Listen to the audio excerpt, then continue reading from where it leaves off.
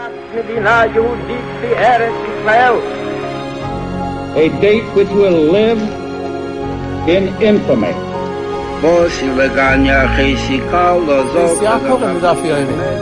of those projects, initiatives, got off the ground because of the Ger Rebbe. The 11 Olympic team members slain in West Germany. The Olympic Games. Zugehört waren Brüder in Amerika. Vertraut und Schabbat, es ist getan. Out of the 24 who were killed were Americans who had come to learn in Hebron. I say 1 million Jewish children who were made to be cut loose.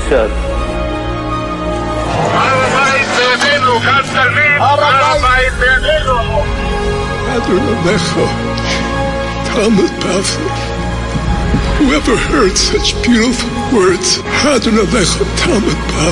It is never too little. It is never too late. And it is never enough. Jewish History Soundbites, bringing alive the world of our glorious past. Here is our host, live from Jerusalem, Jewish historian and tour guide, Yehuda Geberer. Welcome, everyone, to Jewish History Soundbites. This is Yehuda Geberer with another episode of Jewish History Soundbites. And as we commence the winter season, so it's just a reminder to be in touch with me about sponsorships for episodes, series. Of course, if you would like lectures, talks to families, to gatherings, shuls, educational settings, Zoom lectures, virtual tours, research projects, get them in now before it's too late. Be in touch with me about that. And here we have, before we start with today's episode, it's in the news. So, my other weakness in baseball history. So I saw that Whitey Ford died the other day, the chairman of the board, one of the greatest Yankees. And New York Yankees history is almost like Jewish history. It's New York, it's baseball. Either way, so that was just a piece of history there. So many World Series and everything. Either way, so we get to Abraham J. Heschel, our topic for tonight. In fact, it's the Berditchever's yahrzeit, another day or two, I think, or believe Yitzchak Berditchev. And Heschel was he was a descendant of many greats in the Hasidic world. So he was, on his mother's side, he was actually a descendant of the Kedushas Levi, the Berditchever, as well. So Abraham J. Heschel was one of the most complex characters of the Jewish 20th century, and in certain ways experienced in his own life the various shades or even the crisis of Jewish identity during that tumultuous century. He went through all the stages. He had the Polish Hasidic roots, and he spent time in Germany during the intellectual, flowering and flourishing of the Weimar Republic, and then he is in the United States during the post-war period when American Jewry struggling with their identity as well. So he kind of lived through his own life the various shades of Jewish identity as it was expressed during that time. He's a scion of Hasidic royalty. He came from the Apta Zhinkov Mezhebish dynasty, which is founded by the Apta Rav, one of the greatest leaders in Hasidic history, who was his namesake, Rav Yeshua Heschel, one of the four great students, primary students of the Noam Elimelech, or the Rebbe Reb Meilech of Lezhensk, was the Apta Rav. And he was the Rav in Apta, but he was later on the Rav in Mezhebish, where the Baal Shem Tov had previously been. And he built his own base medrash. When we go to Mezhebish, so where primarily it's all about the Baal Shem Tov, the Baal Shem Tov, the Baal Shem Tov, but there's another shul right near the Baal Shem Tov shul that has also been restored, a big, beautiful, gorgeous shul. That's the Apta Rav's shul. And he's buried in the same aisle as the Baal Shem Tov. He's right next to the Baal Shem Tov. He was the Rav in Mezhebish as well. And he sometimes gets overlooked because everyone's focused on the Baal Shem Tov, but I always try to devote at least some of the time with the groups to talk about the Apta Rav. So either way, so he passed away in Mezhebish in the early 1800s. He was actually the last of all the great students of the Noam Elimelech to pass away. He was known as the Zkan HaAdmorim, the elder of all the Hasidic tzaddikim of his day, at his passing. And he starts what's originally the Apter dynasty, but his children eventually called some branches are Zinkov and others are Mezhebish. They actually stay in Mezhebish, and it goes down for 4, 5, 6 generations. And Heschel's father was Rabbi Moshe Mordechai Heschel, and he was the Mezhebish Rebbe in Warsaw. His son, he was the son of another namesake, Avram Yeshua Heschel, the Mezhebish Rebbe. Right, so Heschel is named after his grandfather, who was named after the Apter Rav. And so it's a straight, father to son, the Mezhebish dynasty. So he comes from a rabbinic family. Not only that, but Heschel's father, this Rabbi Moshe Mordechai that I mentioned, he was the son-in-law of Rabbi Yaakov Perlau, who was the Novominsker Rebbe, the first Novominsker Rebbe. But this Rabbi Moshe Mordechai Heschel's father passed away young, and his mother remarried. She remarried one of the most famous tzaddikim of the day, Rabbi David Moshe Friedman of Chortkiv, from the Rizhin dynasty. So he's raised by him. But then he marries into the Perlau Novominsk family, like I said. So the next Novominsk Rebbe, Rabbi Alt Yisrael Shimon Perlau of Novominsk, was his brother-in-law. This Rabbi Moshe Mordechai, in fact, is buried in the Jewish cemetery in Warsaw. When we go to the Jewish cemetery in Warsaw, we pass by his oil also. He has an oil in the main section of all the great Rebbes, and point out to the groups that he may not be such a famous Rebbe, but first of all, if he's the Mezhebish Rebbe, that's already a prominent title, and also he's the father of Abraham J. Heschel. He passes away also at a young age, in his 40s, when Heschel was about 10 years old. Heschel is essentially raised by his uncle, Rabbi Alt Yisrael Shimon Perlau, the Novominsker Rebbe. So what essentially happens is that Reb Nachum Mordechai Perlau, the future Novominsker Rebbe, is more like a brother than a cousin, because he's raised in his home. So he's very, very close with Novominsk and the Novominsker family. And interestingly enough, we said that there are all these people named Avram Yeshua Heschel, which is Heschel's name. So his brother-in-law had the same name. In other words, his cousin was Rabbi Avram Yeshua Heschel, who later became famous as the Kapishnitzer Rebbe, a legendary Baal Chesed and Ohev Yisrael. So he was a cousin, and then he later married his sister.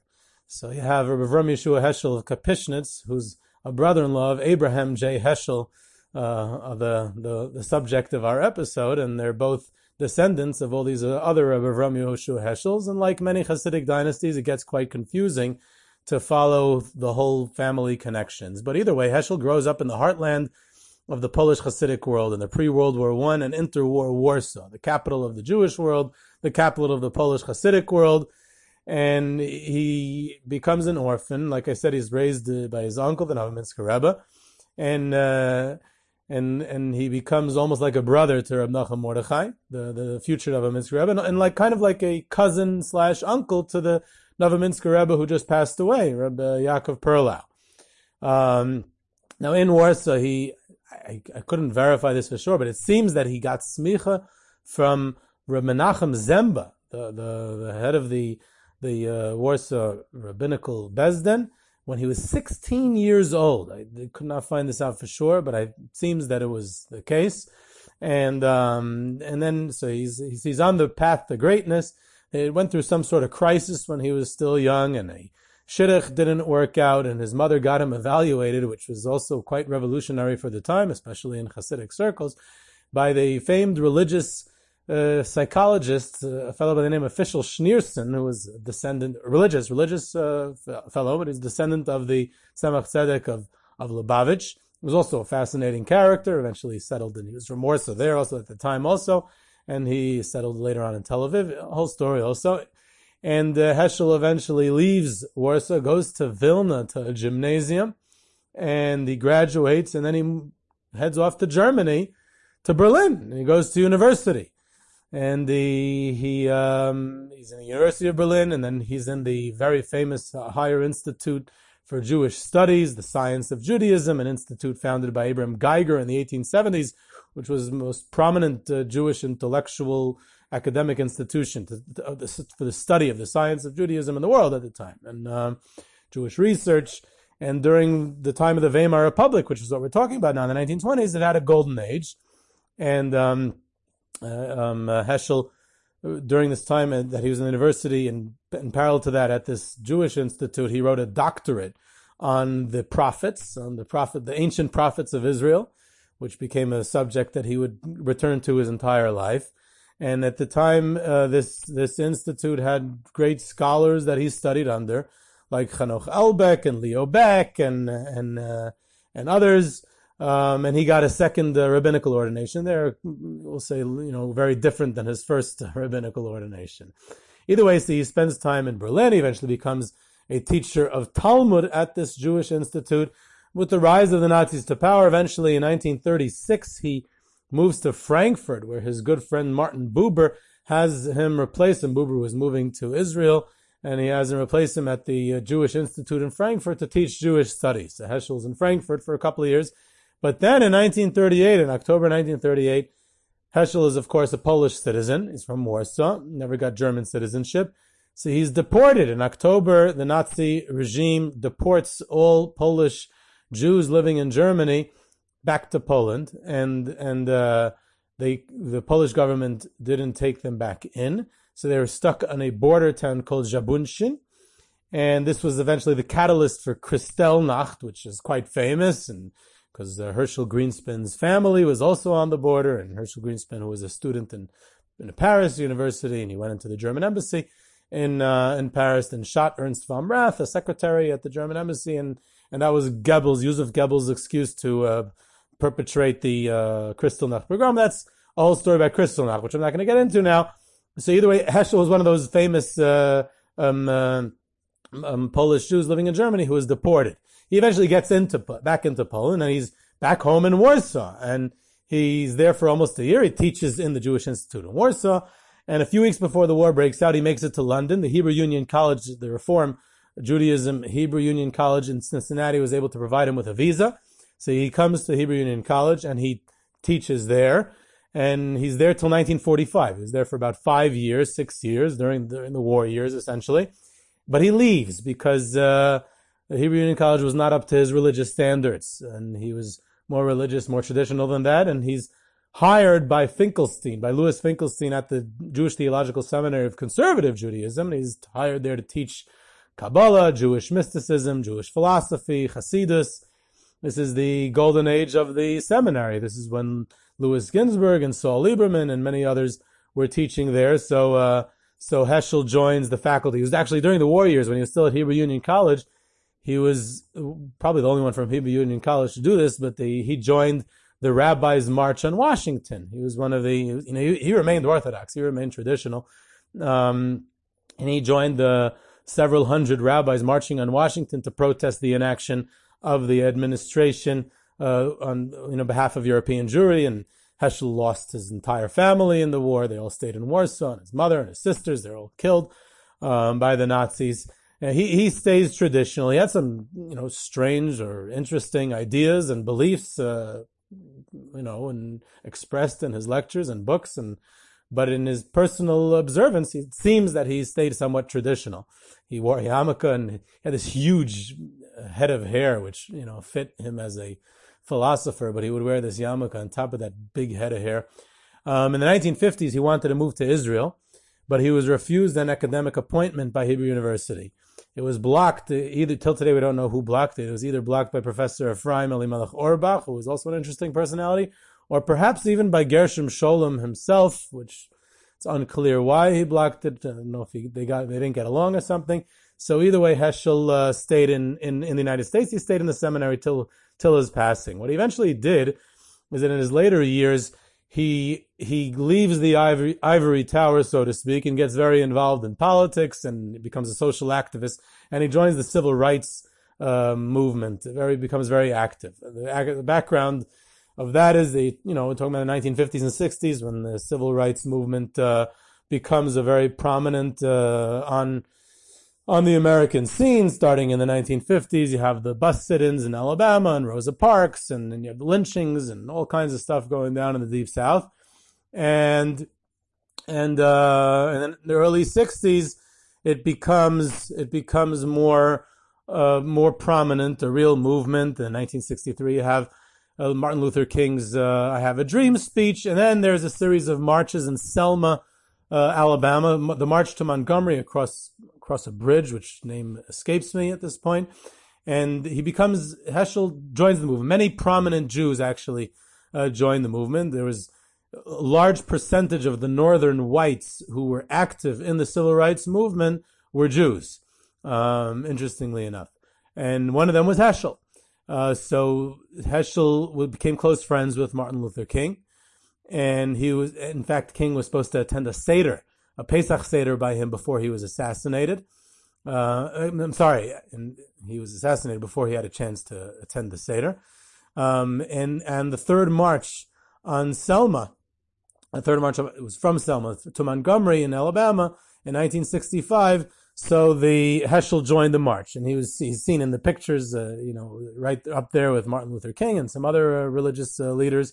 In fact, many of the African American organizers of the march wore yarmulkes. They called them freedom caps because they were the idea was that they were rabbis marching, as so to speak. Heschel said about the march, "My feet were praying." In other words, he felt it was a religious act. And in fact, if we mention the Washington March, as far as I know, he was probably the only rabbi who marched both in Washington in the Rabbis' March in 1943 and then in Selma in the Civil Rights March in 1965. He saw the civil rights movement as activism as an extension of his religious philosophy, the call of the prophets, the seeing the common ground between Jews as a minority, as Jews who had been a persecuted minority, appreciated the freedom that the United States had offered, and what African Americans were experiencing as a minority and the struggle for their freedom and civil rights. And he saw a lot of things to equate between the two movements, and therefore he felt there was a Jewish obligation to go ahead and support it. And it's also a result of his experience living under the Nazi regime in the 1930s and losing his entire family in Poland during the Holocaust. And his political activism was part of his overall outlook to return to the pathos and the spiritual experience of Jewish life and answer what he called the call of the prophets. And this continued with his later on other activism, was opposition to the Vietnam War, and he was a proponent of interfaith dialogue, all kinds of interesting ideas that he had, which not only was in traditional Jews were not so supportive of, but even in the seminary they were not so supportive of it. They didn't like it. His employers in the seminary didn't like it that he was so heavily involved in politics, and made the seminary look. People looked at it with askance that he's associated with an institution like that, and they didn't like his Hasidic philosophy. So he had issues within the seminary also. He was a bit of a loner. He did his own thing, what he felt was right, and he didn't really care what other people thought. So he had an interesting philosophy, as I said, which I'm definitely not competent to even talk about because I don't know it. I just know the historical context of where he acted. He has some interesting writings. He wrote on a lot of spiritual and philosophical ideas, but he did write on history too. He wrote a lot on Hasidus, on the Hasidic world. He wrote on Kutzk. One of his favorite people was the Kutzker, and he was. It was a saying. He was one of his favorite sayings was actually of the Kutzker. He would say, "Where is God wherever you let him in?" And that was something that he used to say and incorporate into his worldview.